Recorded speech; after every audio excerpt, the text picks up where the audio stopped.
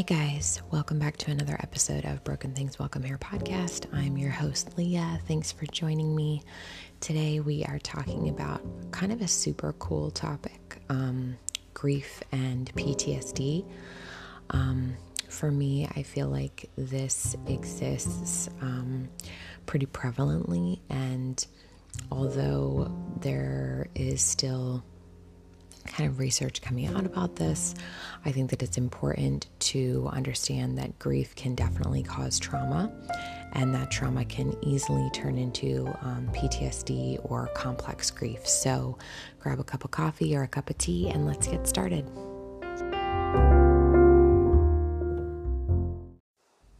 So I wrote an article about this on my blog. You can read that at writtenbyleah.com.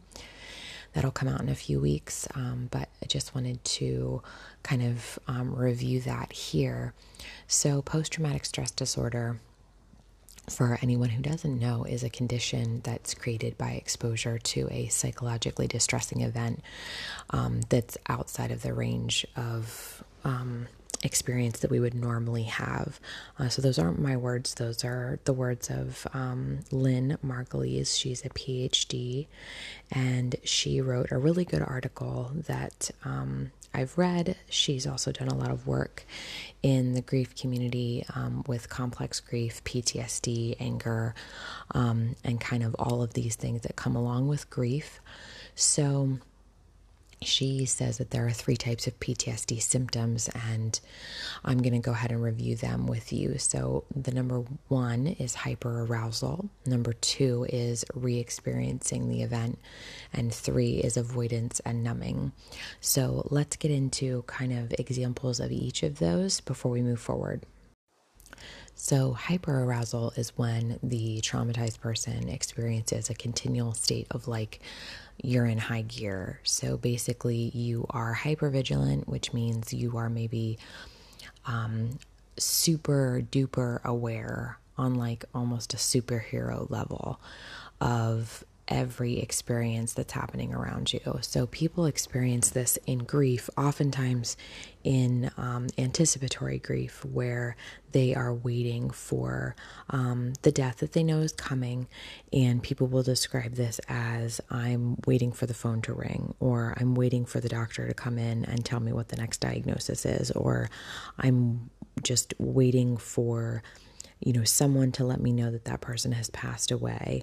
But you're kind of constantly in this state of hyperarousal, hypervigilance, and it gets really exhausting. There can be a lot of issues with concentration, easily startled, major irritability, anger, panic, and just general exhaustion from surviving in a state for that long.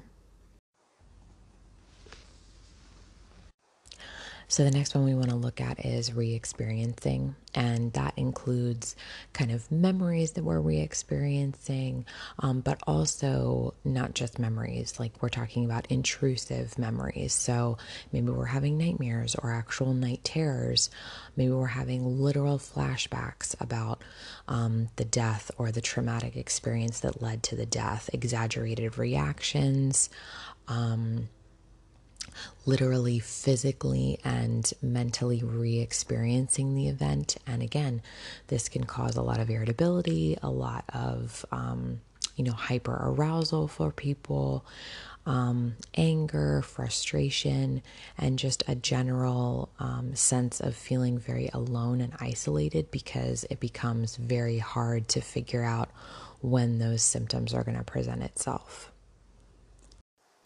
The final one that we'll look at is numbing, and that includes feeling like we're a robot. So we see this a lot in grief, where people feel as though they just exist in this state of zombie. They're not fully present with anything. They're not engaging with anything. This state can go on for a long time. People describe this as like a grief fog, where they're just kind of existing. They're going through the motions. It's very robotic. They're on autopilot. And a lot of times with PTSD, this comes from complete avoidance of dealing with what happened. Not all the time, but sometimes this numbing and avoidance includes loss of interest in life, other people, complete helplessness, isolation, complete avoidance of thoughts and feelings, and feeling detached and withdrawn from other people. And so typically what we'll look for is that would be normal for someone who's just lost someone. But if we're talking about PTSD or complicated grief of any kind, we're going to be wanting to watch those symptoms over the next couple of months to see if they either resolve, improve, or if they continue to present these type of symptoms. Then we might have to look at, okay, what is also present here? And I think, again, this happens more often than not. I am not an expert in PTSD. However, I fully understand that grief comes with a lot of other issues, especially if people are already presenting with, other conditions or other mental health issues as they're going through a grievous experience. So I think that it is a very important topic.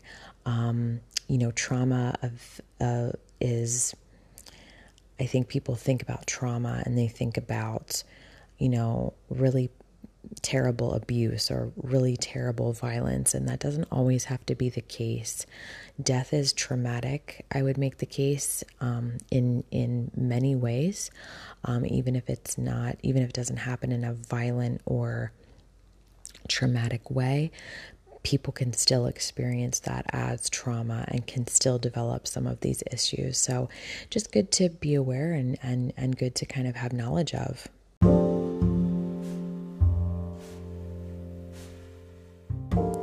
So if we're talking about PTSD, including grief, and complicated grief, the good news is that it's treatable. It's fixable. Might not be completely fixable, but there is help available through counseling, through therapy, through support groups. And again, I'm coming back to this idea of find your people, find your community, make sure that you don't fall into a complete isolation, and you get hooked up with your doctor, your psychologist, your psychiatrist, anyone that you feel like is an ally for you, should be aware of any symptoms that you're dealing with. And, again, I think that many times this comes up in grief, and we might not even know that it's present until the symptoms are persisting. And so I think it's just a good thing to remember that grief sometimes for people is not just grief. Sometimes it turns into other things, or it comes along with other friends to the party. And I am grateful to be able to continuously learn more about grief. I'm grateful to have colleagues who know more about PTSD and some of these other symptoms that can show up and be present with grief.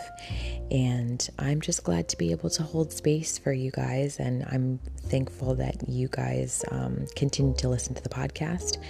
If you have thoughts about a topic that you'd like me to talk about, please send them my way.